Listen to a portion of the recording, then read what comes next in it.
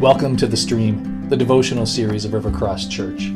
Just as a stream of water runs through dry land, bringing things to life, so we know that spending time meditating on Scripture and time spent in prayer has the same result to our souls. Today is the first in our Easter week devotionals on the Lord's Prayer, and it's by Ryan Killeen. Well, hello everybody. Welcome to the Rivercross podcast. We are so excited that you are able to join us for this, and we hope that you find it a fruitful and beneficial use of your time.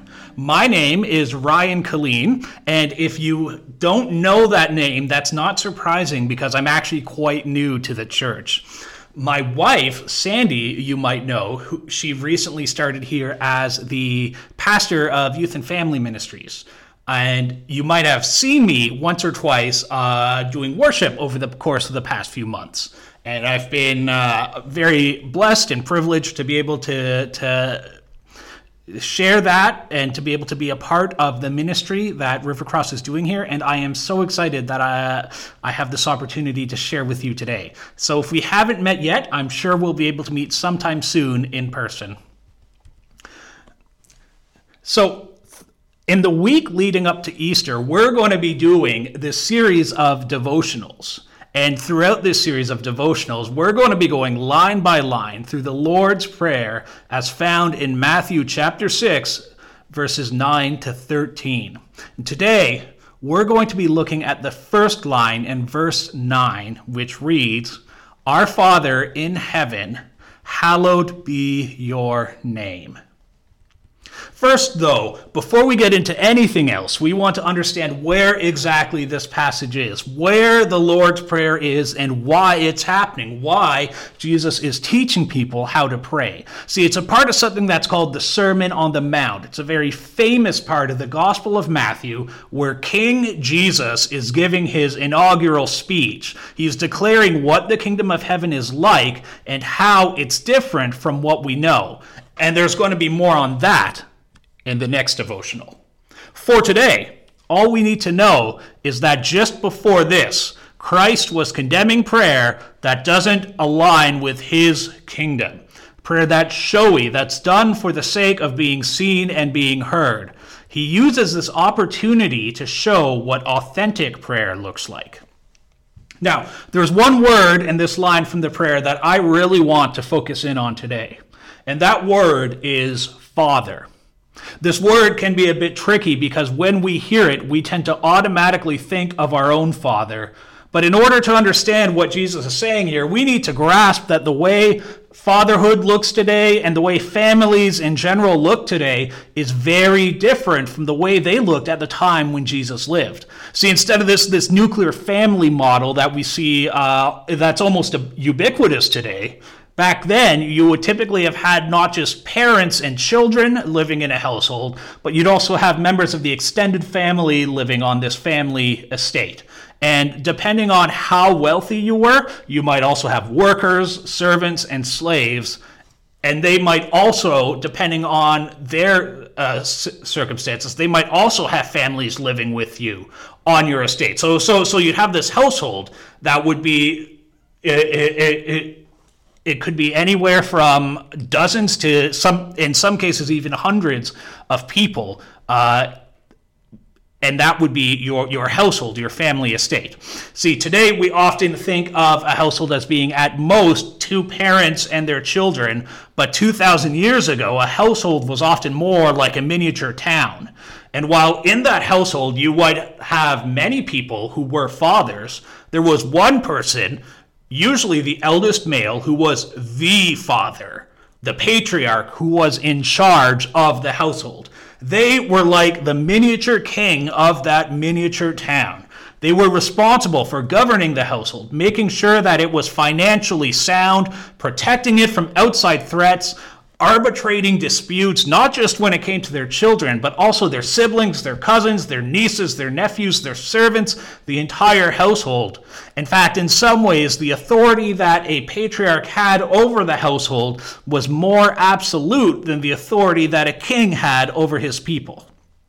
Now, I want to take a minute for a quick disclaimer here, because I'm not saying that this was a good system, or that this is the way God designed families to live.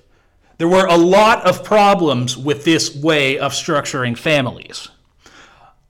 I'm not bringing it up to advocate for it. I'm bringing it up because it informs the way people thought about what a father meant then. And so Christ uses it here and elsewhere as an example from the surrounding culture to teach his audience something about who God is. Because as I said, the patriarch of a household at that time was in many ways like a king. But one crucial difference that I want to highlight, there's quite a few differences between a patriarch and a king, but one difference that I want to highlight is that a patriarch did not rule over subjects that he had never met. The people that he was responsible for were not just names on a scroll for him to look after.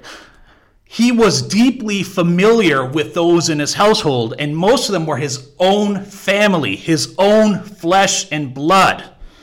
And that is the imagery that Jesus is drawing on here when he calls God our Father. Because like I said, this part of Matthew is Jesus declaring the arrival of God's kingdom. And in this statement, he's declaring what sort of kingdom it is and what sort of king God is. Because God is powerful, yes. He's the King of kings. He's the Lord of all creation. He's the one who made the heavens and the earth. He's far greater than anything our words could ever describe or our brains could ever imagine.